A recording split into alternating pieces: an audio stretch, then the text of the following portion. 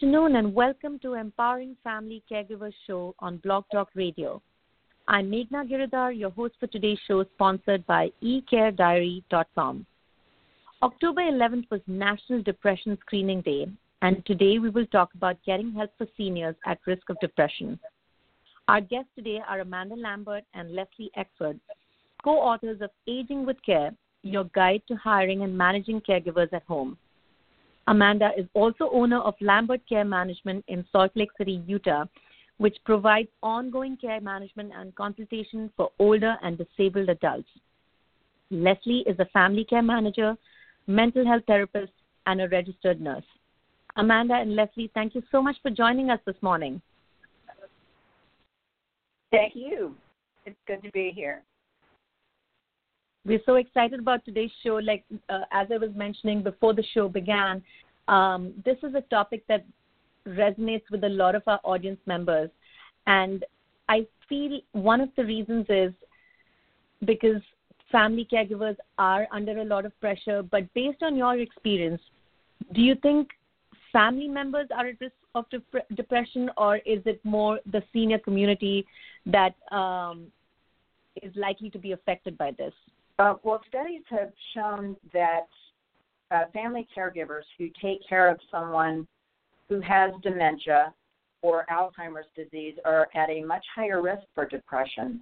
And a conservative estimate reports that about 20% of family caregivers suffer from depression, which is much higher than the average, normal rate for the general population. So there's definitely an increased risk for family caregivers. And I would like to add that I think that the family caregiver is somewhat of a hero in our culture for very good reasons, because the work is so tiring, exhausting, and that person often is in a position to be completely focused on another person and another person's care and needs. And this makes them very vulnerable to the feeling that they must be strong at all times. And even in this day and age, we have such a strong stigma attached to admitting that you have feelings of depression or anxiety or other feelings of that nature. And so I think it really isolates family caregivers. What do you think are some common signs and symptoms of depression in older adults, which may be different from those faced by the younger generation? Well, there are older adults who have similar signs and symptoms of depression.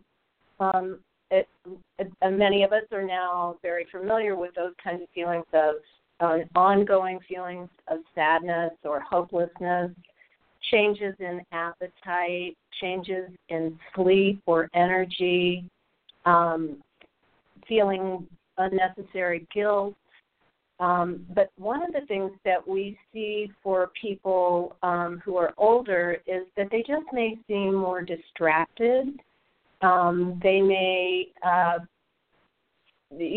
and people get concerned because they think in aging they may already feel less energy, and with depression they feel that even more acutely. One of the things that we see also is that for older men, they often are some of our folks who are in denial or don't want other people to see them as weak. So I don't feel depressed. I feel just fine. Others around them, their family members, a spouse, might notice there's a lot more irritability. So that's one of the signs that we see for some older men that have depression. And I would just add to that Leslie and I have worked in this field for a long time, and people have a problem sometimes with the word depression and the term.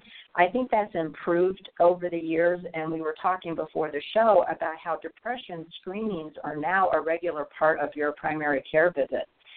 And the primary care physician or your healthcare provider doesn't really use the word depression. What they do is ask you about the symptoms. And then that way they can do that initial screening and hopefully recommend help or recommend a more comprehensive screening if you need it. So if you suspect that a senior loved one is in depression and they're all alone at home, they don't have access to, they're kind of living in an isolated environment, what would be the best way to get help for them? Well, that's a challenge, and especially for people who live in rural areas. For people who are in more urban areas, many Medicare providers will provide therapeutic services in the home. If that's not possible, and you would have to inquire about that, but if that's not possible, there's always Skype, there are phone calls, there are a lot of online resources available as well. I mean, I don't think that we would consider that true treatment, but it certainly provides supportive resources. So I think it really depends where you live, but I think there is help available if you're willing to be flexible in the way that you get that help.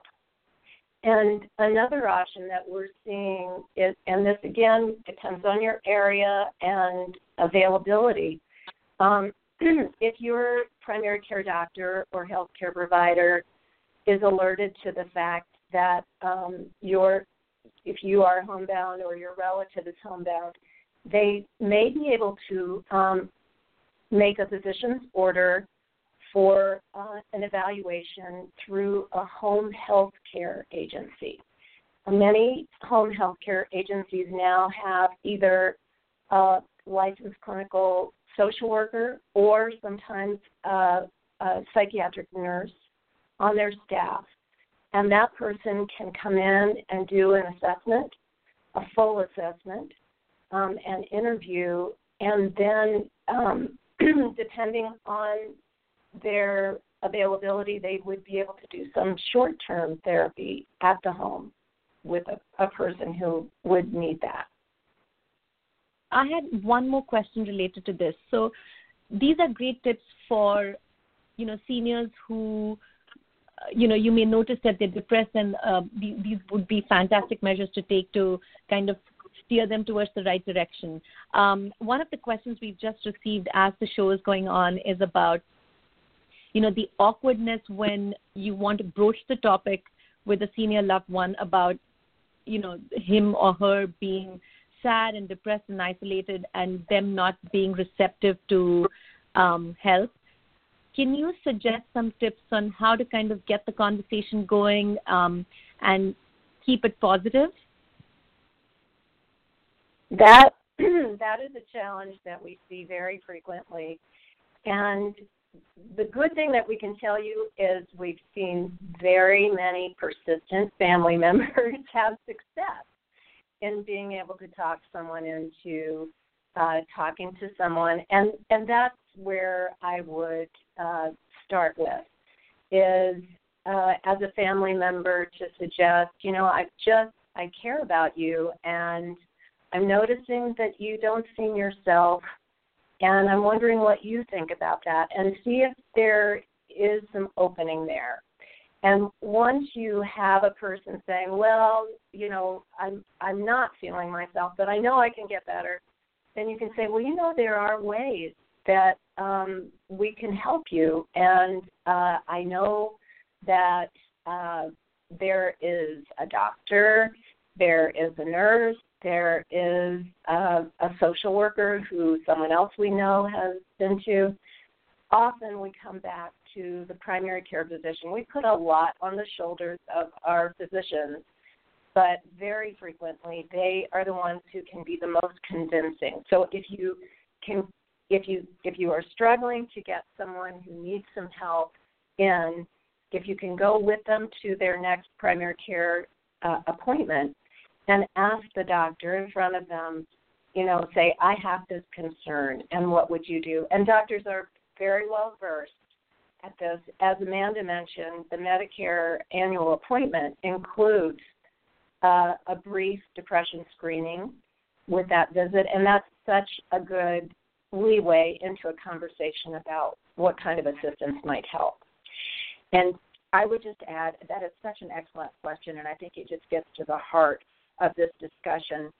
Sometimes it can help people to understand that depression is a medical condition, not unlike high blood pressure or diabetes, which you can't really control on your own except through maybe lifestyle changes. But, through medication and those changes, you can start to feel better. So I think that when people see that there are symptoms, yes, they probably are depression, but they're treatable. And I think that's the positive message here. Thank you so much, Amanda and Leslie. I think the tips that you've shared today will prove to be extremely invaluable for our members who've been asking us many questions related to this topic. And I feel like you've answered a critical portion of of answers that they've been seeking. I would like to direct our listeners to your wonderful resource website, mindfulaging.com, for more information about your book and other work that you're involved in. I'd like to thank our audience for tuning in today.